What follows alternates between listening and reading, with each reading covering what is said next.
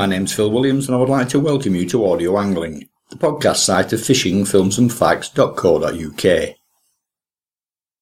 While not all shore anglers, and even less so boat anglers, have bass at the top of the regular target list, for a wide range of perfectly plausible reasons, bass are still seen as the most important sea angling species in UK coastal waters. There are a number of reasons why this should be, the most notable of which being its sporting qualities, and right back at the start of my fishing career, its supposed almost exclusive inshore tendency and lack of commercial pressure.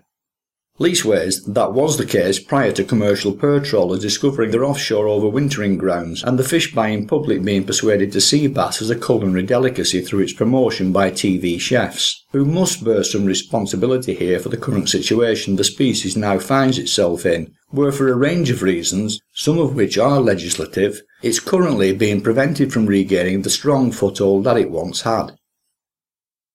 Today I'm talking to Michael Salmon, Secretary of the Bass Anglers Sport Fishing Society, with its aptly suited acronym of BASS, or BASS.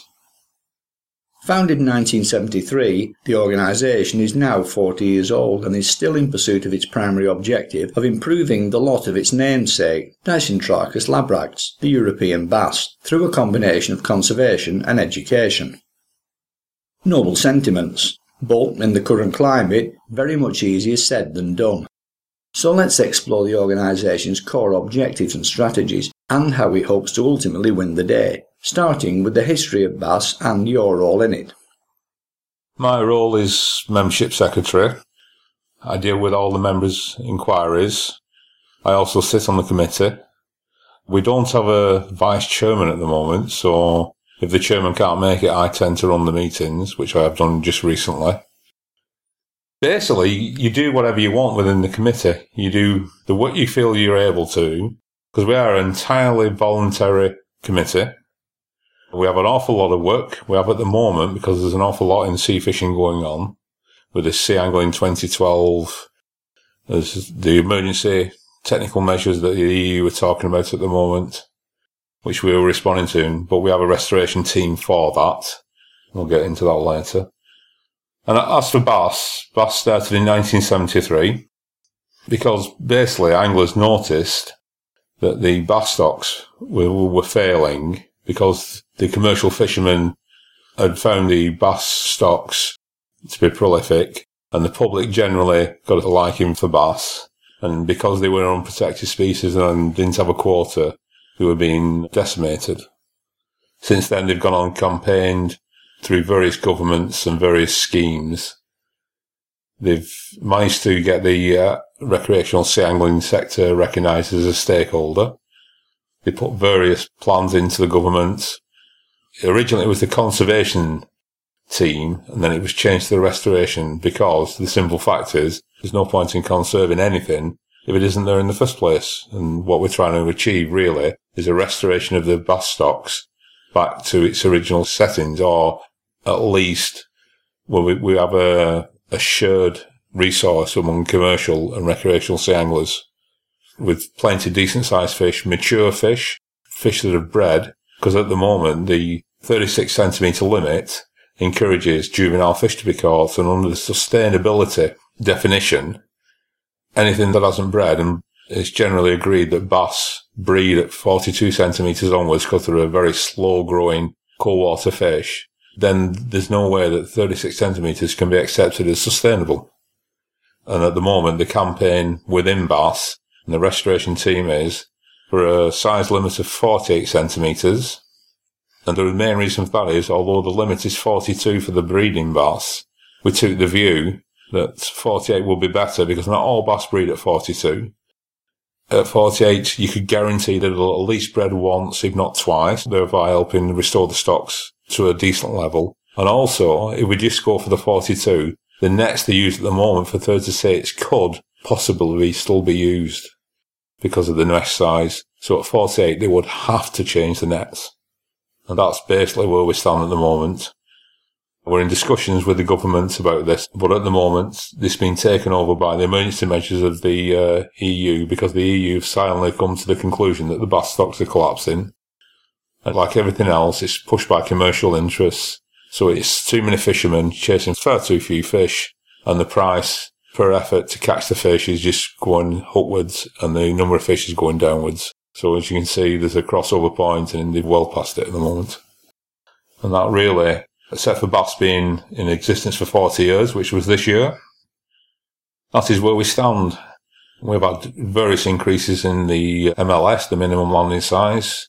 The first one was 10 inches. We're now up to 36 centimetres. And we would have hoped that over the years they'd have done a stepped increase to improve situations, but it seems to have stalled out at 36 centimetres. They came very close to it a few years ago, and then we had a change, we had a government reshuffle, which put paid to that. And now we're now back with the creation of the new IFCAs and the sustainability laws passed by the EU Parliament to try and push some of the matters through. So where do the figures of a maximum take-home limit of 2 bass per day, plus an annual total of 10 per year come from? Is that a general target, or more of a constraint within the membership of the organisation? We have a gentleman's agreement within the club that 2 a day is a reasonable bag limit. I mean, I don't know how much people eat, but you would have thought 2 fish, even 36 centimetre bass is a fair amount of fish for somebody to eat. 10 a year, because we have our own aims and we have got restoration and this is what we want to see. We're not advocating wholesale slaughter of fish and people walking away with buckets and buckets of fish. It's a myth that we are a catch and release society. We are not. We have no rules saying we encourage our members to catch and release, but there is no rule within the society saying they have to practice catch and release. As long as they stay within the law and they respect the minimum landing size, then we have no problem with it.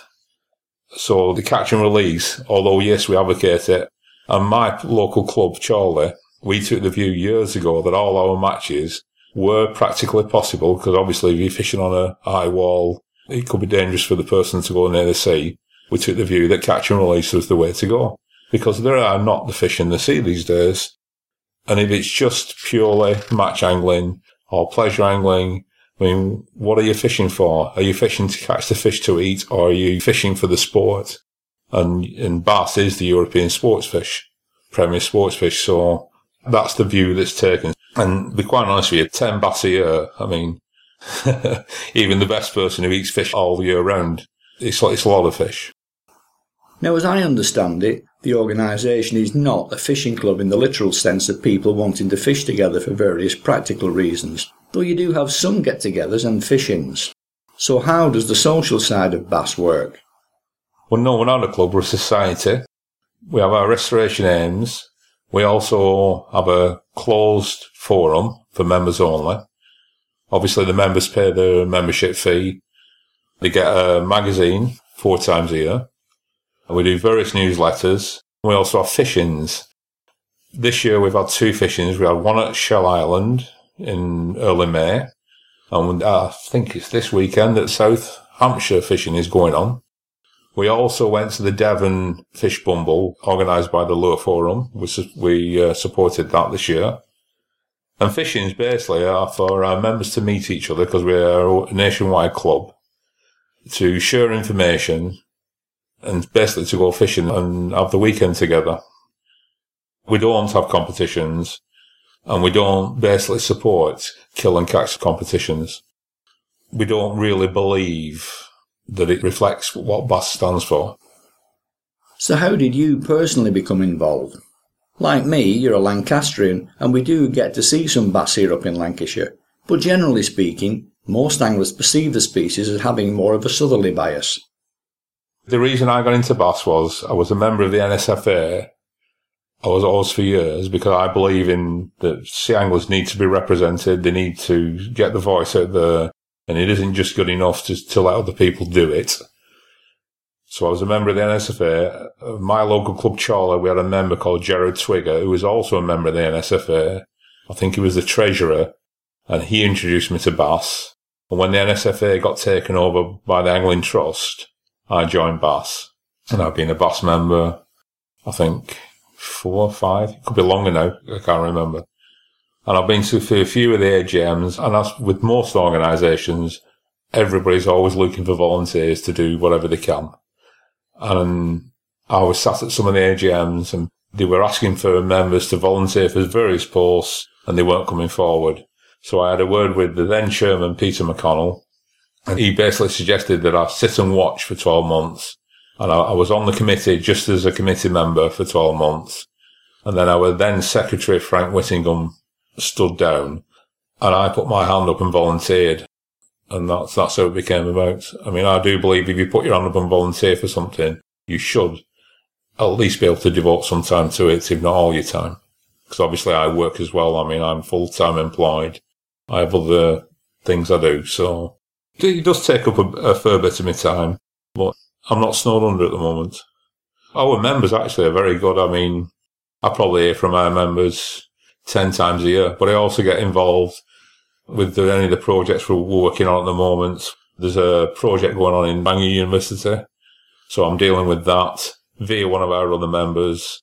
We've got one of our members who's redesigning a leaflet for us. We have a leaflet, an annual leaflet, or a leaflet that goes round to anybody who wants one. And we put in tackler shops, give out at shows. That's being redesigned, so I'm dealing with that. I help to organise the AGM. I am one of the people who phone round and contact contributors for AGM raffle prizes. And all the raffle proceeds go to the Restoration Fund. You do what you're asked to do. I organise the trophies for the AGM, get them made by a local firm here. And as for Bass, as for being in Lancashire and why I'm in Bass, yes, Bass is predominantly, the membership is Devon and Cornwall and South Coast. But one of the original founders was from Lancashire. Also, we have quite a few members in North Wales. We have actually a few members here in Lancashire. We have a few members in Cumbria. We have Island Man. We have them all around the country now. Quite a few members sit on IFCAs. We have members in America, Norway, France, Belgium, Italy, Spain, obviously the Channel Islands and a few other places. We're affiliated with GBAS. We're affiliated with quite a few people these days. So our members also tend to be members of other organisations, which a lot of fishermen are. We have an awful lot of our members who are on the Lure Forum. They are on the WSF site, but I don't really know if they're members or not, because I'm not a member, so I don't tend to get involved with anything like that. I mean, it's not up to me to say anything about other organisations. I'm a membership secretary of Bass, and that's what I deal with. You mentioned the Restoration Project. Can you now flesh out the bones a little more regarding that? The Restoration Project started in 1997 as a conservation project, and it was felt a few years later, in 2000, that there was no point in conserving fish stocks that simply weren't there, and they needed to be restored. So it was then changed to the Restoration Project. The Restoration Project is a team within Bass. The original remit was to get bigger and more bass for everyone. At the moment, there's the Sea Angling 2012, which we're on the steering committee of. There's a lot going on within the angling world via DEFRA, Cabinet Strategy Office. The restoration team respond to any consultations that are put forward. We were asked by DEFRA to respond to the EU emergency measures, which we responded to. We've not heard back from that yet. DEFRA have taken our response and they've gone to the EU, which we should be hearing about soon, hopefully hearing about soon, because it is overdue. We don't know which way that's going to go, whether it's going to go for what we suggested, which is restrictions, or they probably, because it's an EU-led thing and the French basically dominate that section of the fishing industry, they'll probably go for TACT, which is a quota. The problem with the quota, as far as bass are concerned, is it's based on historical catch data, and there simply aren't the fish there to support that historical catch data. And they need to look at what's happening now and not what was happening 5 years ago. And the restoration team, again, are all volunteers. We have Nigel, we have Malcolm, the chairman Ian Misselbrooke gets involved. There are quite a few people get involved. We have quite a few members who keep their eye on things that are going on. If we feel we need to respond to them, like recently they had the Northwest IFCA where they had the Asian Bass Nursery. Malcolm responding to that. So they're there to respond to. The ultimate aim is to restore the bass stocks, and this is where the 48 centimetre limits come from. At the request of the Government's Cabinet Office, I believe that Bass also submitted a management plan to DEFRA. The bass management plan was drawn up years ago. It was actually drawn up because nobody really had the understanding of the bass stocks. It followed an extensive tagging programme to see where the original bass, where they migrated, which was run in conjunction with CFAS, DEFRA, Bass, and a few other marine organisations. And it was found that bass migrate. They're an inshore species in their early years. And they drew up a bass management plan. This basically set out a long-term aims of restoring the stocks, of sustainable fisheries management, and effective management and enforcement. Bass wrote it up and devoted the time to it, and it's generally accepted as a good plan. But there are always other interests in fishing, and this is where it's stalled out at the moment. But the plan itself is still referred to, and we still use it. If you really, really need to talk about this, you need to talk about the restoration team. I don't think we need to delve any more deeply into that one. Better to keep things at a more general level for the moment. Maybe a more suitable question would be to have you outline in a nutshell the fundamentals of the main underlying problem. The underlying problem is there are simply no mature fish around. The effort unit per catch is extremely high. At the moment we have a logbook scheme running, which has been running 2 years. I'm one of the logbook scheme coordinators for this area.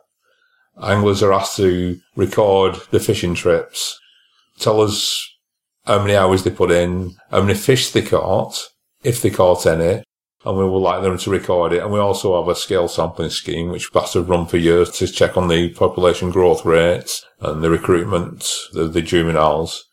Like I said, the logbook scheme has been running for 2 years. We haven't collated any information because it is a long-term scheme. Probably towards its 5th year, we will start collating the information and getting the returns. We also want all the anglers to record the blanks.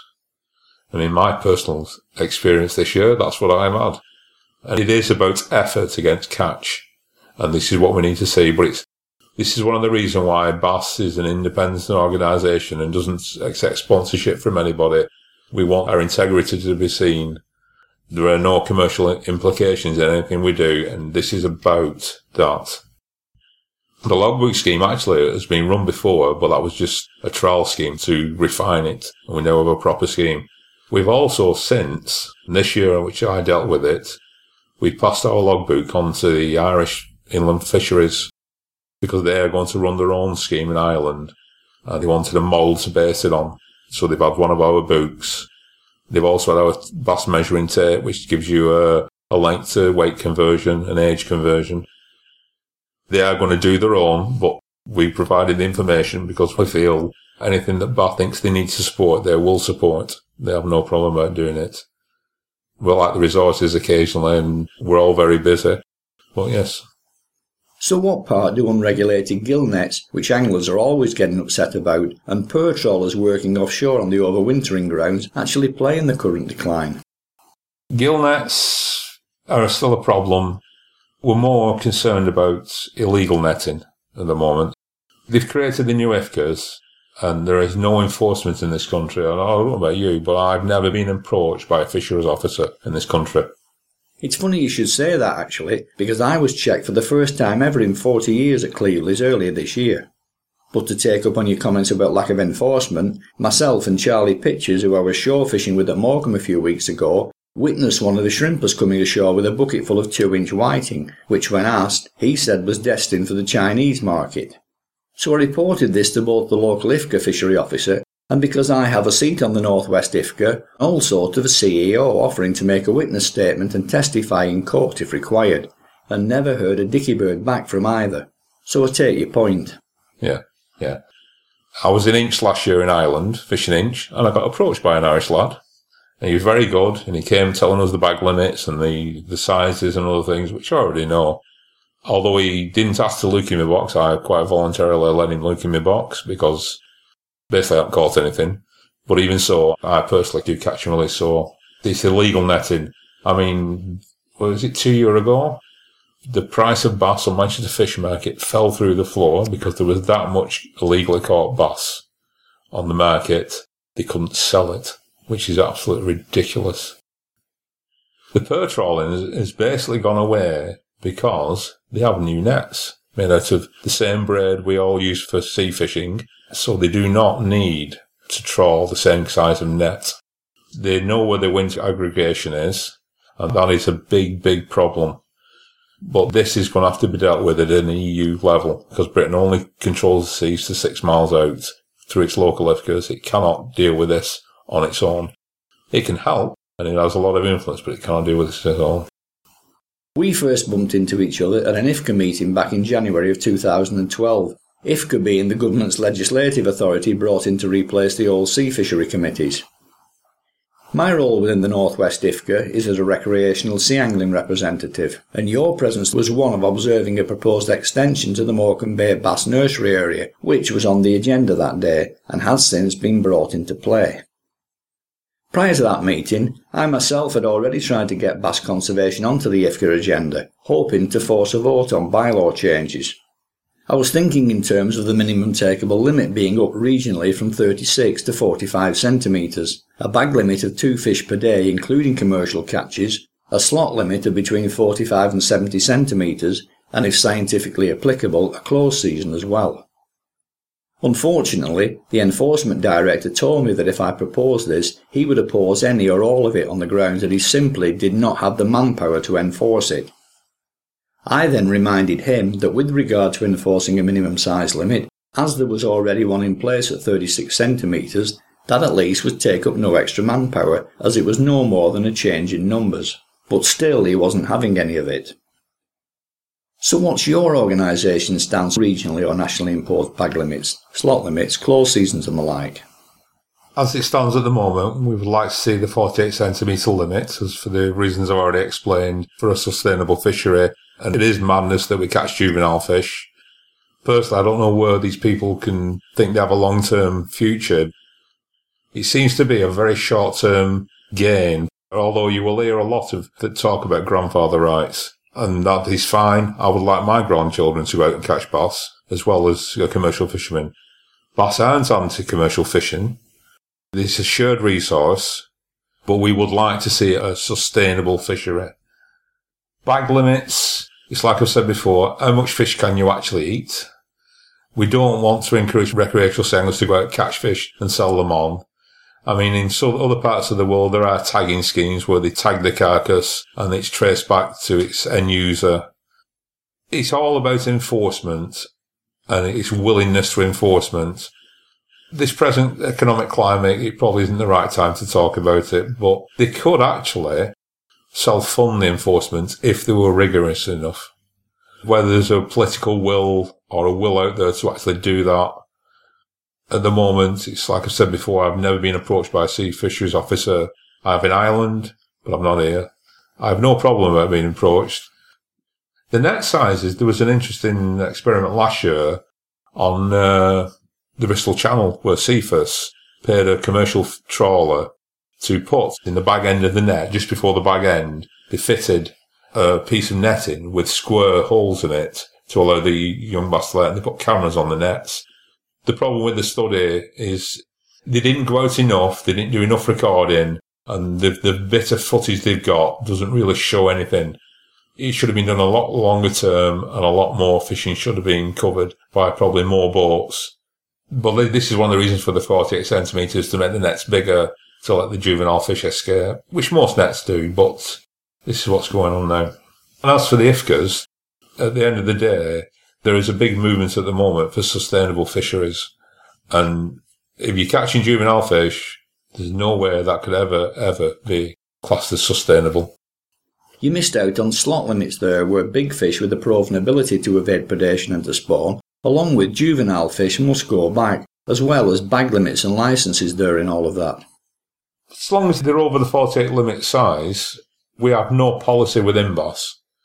We don't have a policy for it, we don't have a policy against it. It hasn't cropped up. If we can get the 48 centimetre size MLS through, there's always a quid pro quo with any government. If they give you one thing, they want something back the other way. Licenses. I was in discussions about the license when they were brought up by DEFRA a few years ago, and it was an absolute mess. If they go to the game fish the same as the salmon and trout, then yes, they may come, but bass don't have a policy on it at the moment. DEFRA are not talking about it at the moment. If it does come up, we will discuss it and we will respond to it as we see fit, but we do not have a policy on it at the moment.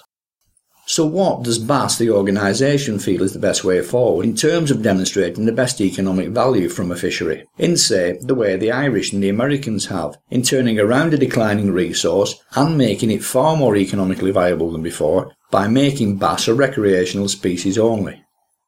We're not advocating recreational only. We would like to see it be a game species, but we live in a real world. Like I said before, it's a shared resource between recreational sea anglers and the commercial fisheries. But on saying that, the economic value of the fishery within the UK, we should have more clear answers when the Sea Angling 2012 comes out later on this year. But roughly, in all the research we've seen over the years, recreational sea angling has a ratio of 20-1 economically compared to commercial fisheries. That includes tackle, travel, accommodation, bait, you name it. Anglers spend an awful lot of money. I personally know I spend an awful lot of money. I have done the surveys. I mean, I'm going to Ireland now, which is, okay, it's not costing me an arm and a leg, but it's a lot of money to go fishing. Hopefully I'll be catching bass, but I've gone down to Wales. I spent 2 days in hotels, spent 3 days fishing to come away with nothing. And it's a lot of money, but it's roughly 20-1. As for Ireland and the US, we have the Irish bass limits, which is close season, bag limit of 2 in 24 hours. They are still under pressure. They still have trawlers off their shore, which they have no control of. There is quite a lot of illegal netting, but the inland fisheries seem to be quite enthusiastic to try and deal with this. And also, Ireland have also realised there is a vast economic benefit through tourism, because they actively promote bass fishing. They get a lot of German anglers. I personally have met French anglers when I've been out fishing. I've not met an awful lot of Irish anglers. I have met them, but I've not met an awful lot, because you know how often I fish there. But I recently did a survey again in Ireland about the economic benefits of sea angling and where I stay, how much I spend, and other things. So yes, they've seen that. The US, obviously we're talking about the stripers fisheries. I personally haven't been over there, although a lot of our members do go fish there year in, year out. Yes, it's good, but they're very proactive. They have a very good lobby system. And also, people could see what was in front of the face, that the fishes were dying out. And it didn't just affect the anglers, it affected the commercial fisheries as well. But even saying that, now, there is still pressure on the stripers fishery. And the last 2 years, there has been a significant drop in the fishery. This has been actually due to not the actual pressure on the striper fishery themselves. They've been taking the bait fish to make your omega-3 capsules. And that is where the stripers have come into trouble, because I forget the name of the fish. There's a little tiny fish that they use, and they squash them down and get the fish oil out of them. It's what the stripers predate on, and that this is why there's a problem with it. Although, on saying that, I have seen videos of the stripers fisheries in Montauk, and it's a bit of guerrilla fishing, shoulder to shoulder, running up and down the beach on 4x4s and other things. But at least they did something, and they're very proactive. And then they also, commercial fishermen take the least profit from the fish they catch. As you go up the food chain and the end users, it's the end users who make the vast profit. And what the Americans did, which was very good, they started with the end users and they worked their way back down the chain. If you regulate the market, then there is no reason to go out and do illegal fishing, because if the market's simply not there to sell them fish to, it turns it around. Another big issue currently, certainly for the conservation lobby, is the perceived effect of global warming, and in this particular context, rising sea temperatures. Putting land and communities vanishing beneath the waves aside for the moment, from a purely bass angler sport fishing society perspective, isn't global warming likely to have an effect on your arguments maybe even to the point of undermining some of them, as food conversion rates bring fish to the 45 centimetre size at a younger age. Recruitment perhaps could also improve, and bass generally should become more widespread throughout Northern Europe. We haven't discussed it as a committee, and I can't really say that I've heard the restoration team discuss it. The bass fishery in the Mediterranean was prolific years and years ago, where bass, because it's warm water, grew bigger, faster. Obviously, with the overfishing and commercial interest, people probably don't realise there was ever bass fishery in the Mediterranean these days.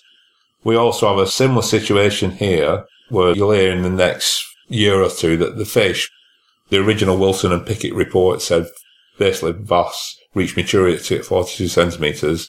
There is a thing going around now where they found that bass are maturing before that. But you get this a lot with any species of animal, and it doesn't matter if it's bass, mammals, where if they're under severe pressure, they will try to breed earlier. As for the water getting warmer, yes, you can't deny that global warming is happening. So we also have a same problem with like they have in America for the stripers, where the sand eel are being taken out to the North Sea for pig fishing food. So the youth only Western Salt campaign about discard. Now bass do support that there should be no discard, and that commercial fishermen should land everything they catch. Now, we're not happy about some of them going to food, but at the end of the day, it should stop a lot of juvenile fish, because the commercial fishermen should be targeting more economically valuable, larger fish. But what about its potential effect on recruitment and survival rates? The recruitment since 2008 has been extremely poor. I was in Ireland in 2011, and it was -15. I was on a beach fishing, and it was actually more comfortable to wade into the surf and stand in the surf than stand on the beach. We've had very, very poor recruitment for the last 4 years. This year, we've only had 3 net reports, because bass do netting of estuaries and check the 0 group years and the 1 group years.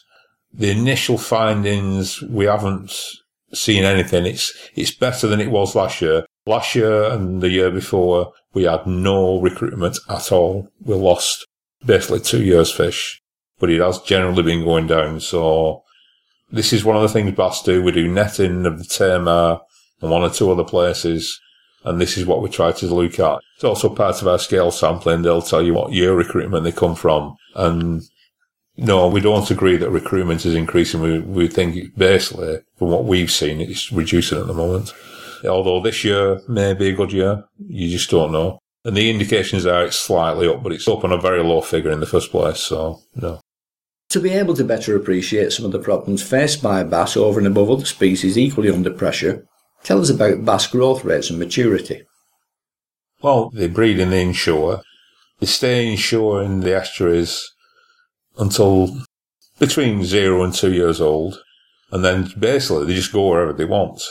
Most recreational anglers have come across schoolie bass, young bass. Because we're a northern country, we're basically at the limits up to Scotland of their range, and we've got quite cold waters around the British Isles. They're a very slow breeding fish, growing fish, sorry. They leave the inshore waters at 2 year old. They're approximately 10-year-old when they reach breeding size. Now, talking about breeding size, if you went from the present limit of 36 centimetres up to 42 centimetres, that would be 2 years growth. And we think that is the kind of growth rate. So this is why we're advocating 48 to get them up to the decent size to make sure they bred twice. But the growth rate is extremely slow growing. I had a bass from Guernsey a few years ago weighing in at 13.2, and I took a scale from it which put its age at between 19 and 20 years old. Yeah. I mean, they can live till the 30-year-old. The chances of finding one these days, I would say, is extremely thin. We're affiliated to G-Bass, and they have limits on their matches of 50 centimetres. I would love to have them limits in this country. I would love it, but I mean, you've got to live in the real world, and 50 centimetre bass, even for our members, it's quite rare. We have 1 or 2 members who go out on boats who are quite prolific, but we have a lot of members, such as myself, who hardly catch anything. But generally, it's pretty bad at the moment. I think it's generally in the RSA sector anyway. It's only anecdotal. Within bass, we try to keep all our information up to date and scientific, and that's what we try to do. But at the moment generally fishing.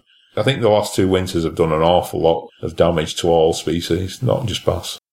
Now, anglers obviously blame the commercial sector for the current situation, but we are not blameless in all of this. Anglers, it has to be said, often take bass that are too small, too frequently, and not always for personal consumption due to the high prices they can get if they sell them on. I did a bass survey of my own back in 2002 with the Fileboat Angling Club in Lancashire, at a time when we were still seeing fish from the excellent 1989 spawning year, but unfortunately only one of which made it into double figures. We actually had fish in the sample surveyed that were not old enough to spawn, yet were still bigger than the 36 centimetre limit, which as sea temperatures rise further and food conversion rates improve, could become more commonplace. Based on our findings, we then put an increase from 36 centimetres to 45 centimetres forward at the club's 2003 AGM, both of which surprisingly were approved. So there is both a need and an appetite for change. But still, it doesn't happen. What then can bass do in addition to what you've already tried to ensure the necessary change does come about at grassroots level? I think at grassroots level people need educating. Most anglers fishing they don't fish in isolation, but they fish in isolation as far as what is happening right in front of them under the water.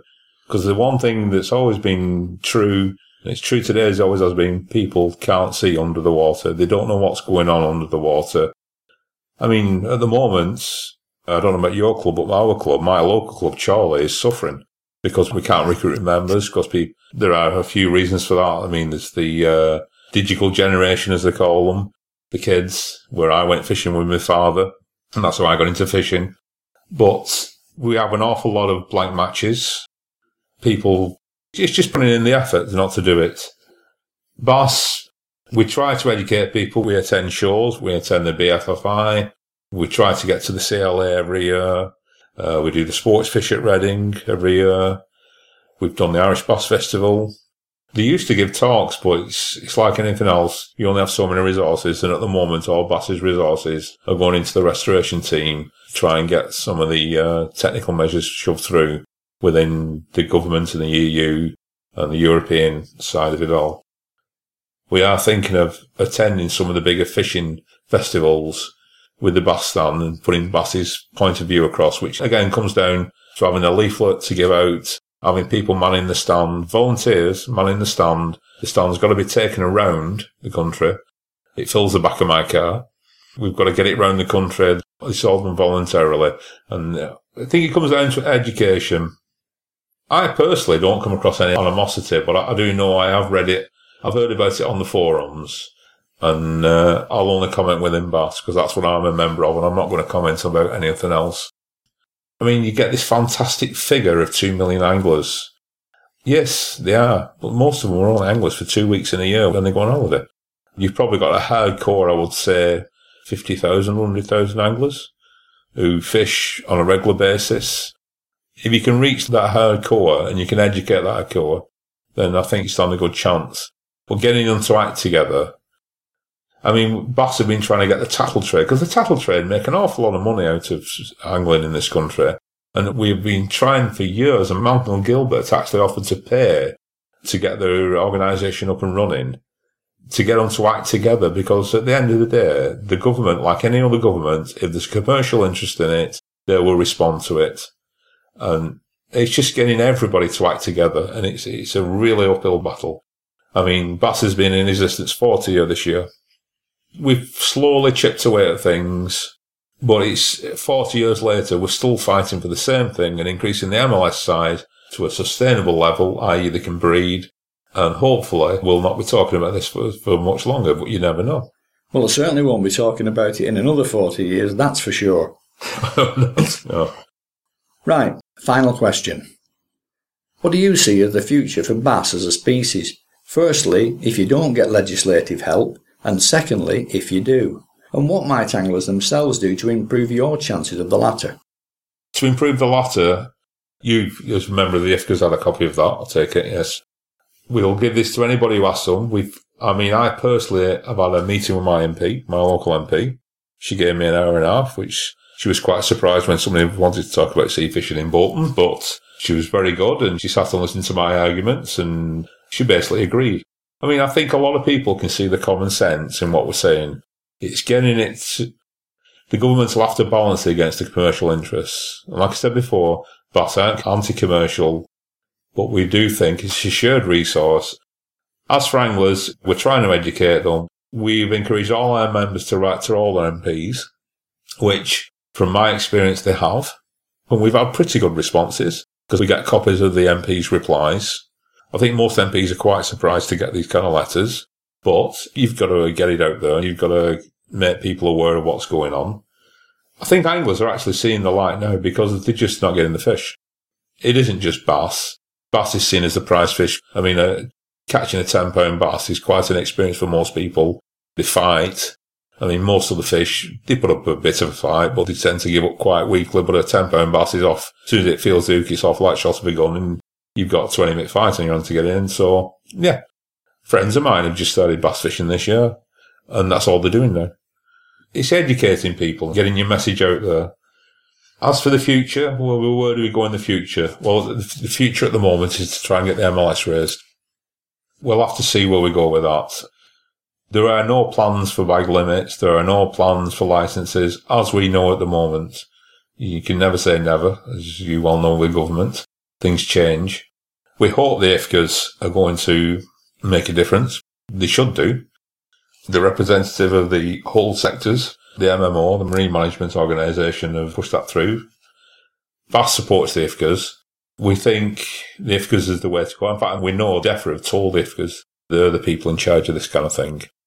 Now, whether the steering group of the IFCAs push this through, we don't know, but that's the way we think it's going to go at the moment. But what of the future if the IFCAs don't produce the anticipated goods and it all ends up as more of the same? I've just read a report recently that one of our members years ago wrote that he would hopefully see it before our 50th year. We hope to see it in a few years. He said it's education and persuasion and getting the politicians to see that the economic value and the gain for everybody, the recreational sea anglers and the commercial anglers, is with bigger bass. I mean, at the moment, we've got a massive aquaculture going on. I don't know whether most of the population know it, but most of the bass they see in supermarkets are aquaculture. I go to Tenerife every year. There's a big Black Bremen bass aquaculture there. There's some in Turkey, some in Greece. But most of the small bass you see in supermarkets are from these places, which is great. It's not perfect because there are problems with that, but that's not really anything to do with bass. But we take it as we find it and we respond. At the moment, there seems to be an awful lot going on because I think the EU have finally seen they have problems. You can say that again. My own view as an outsider to bass the organisation, but as an onsider so far as efforts are concerned to conserve bass as an angling species, is that all the measures proposed by bass to help the namesake should not simply be a wish list for those who care about the species, but more of a basic no-compromise requirement. The Americans, for example, turn around a far worse situation with striped bass, which now form a very lucrative recreational fishery. All it takes is the will. However, with regard to rising sea temperatures, irrespective of the effects, good, bad or otherwise, these might have on marine species and communities, I have to say that change of this type, though not necessarily at this pace, is what drives evolutionary change, and as such, our biosphere should not be freeze-framed by do-gooders wanting always to maintain the status quo. Unfortunately, it will also affect some coastal human communities too, so it is quite a difficult one to call. But for the bass, it will arguably do much more good than harm, given a little additional legislative help along the way. My thanks then to Michael Salmon for exploring these problems with us all here.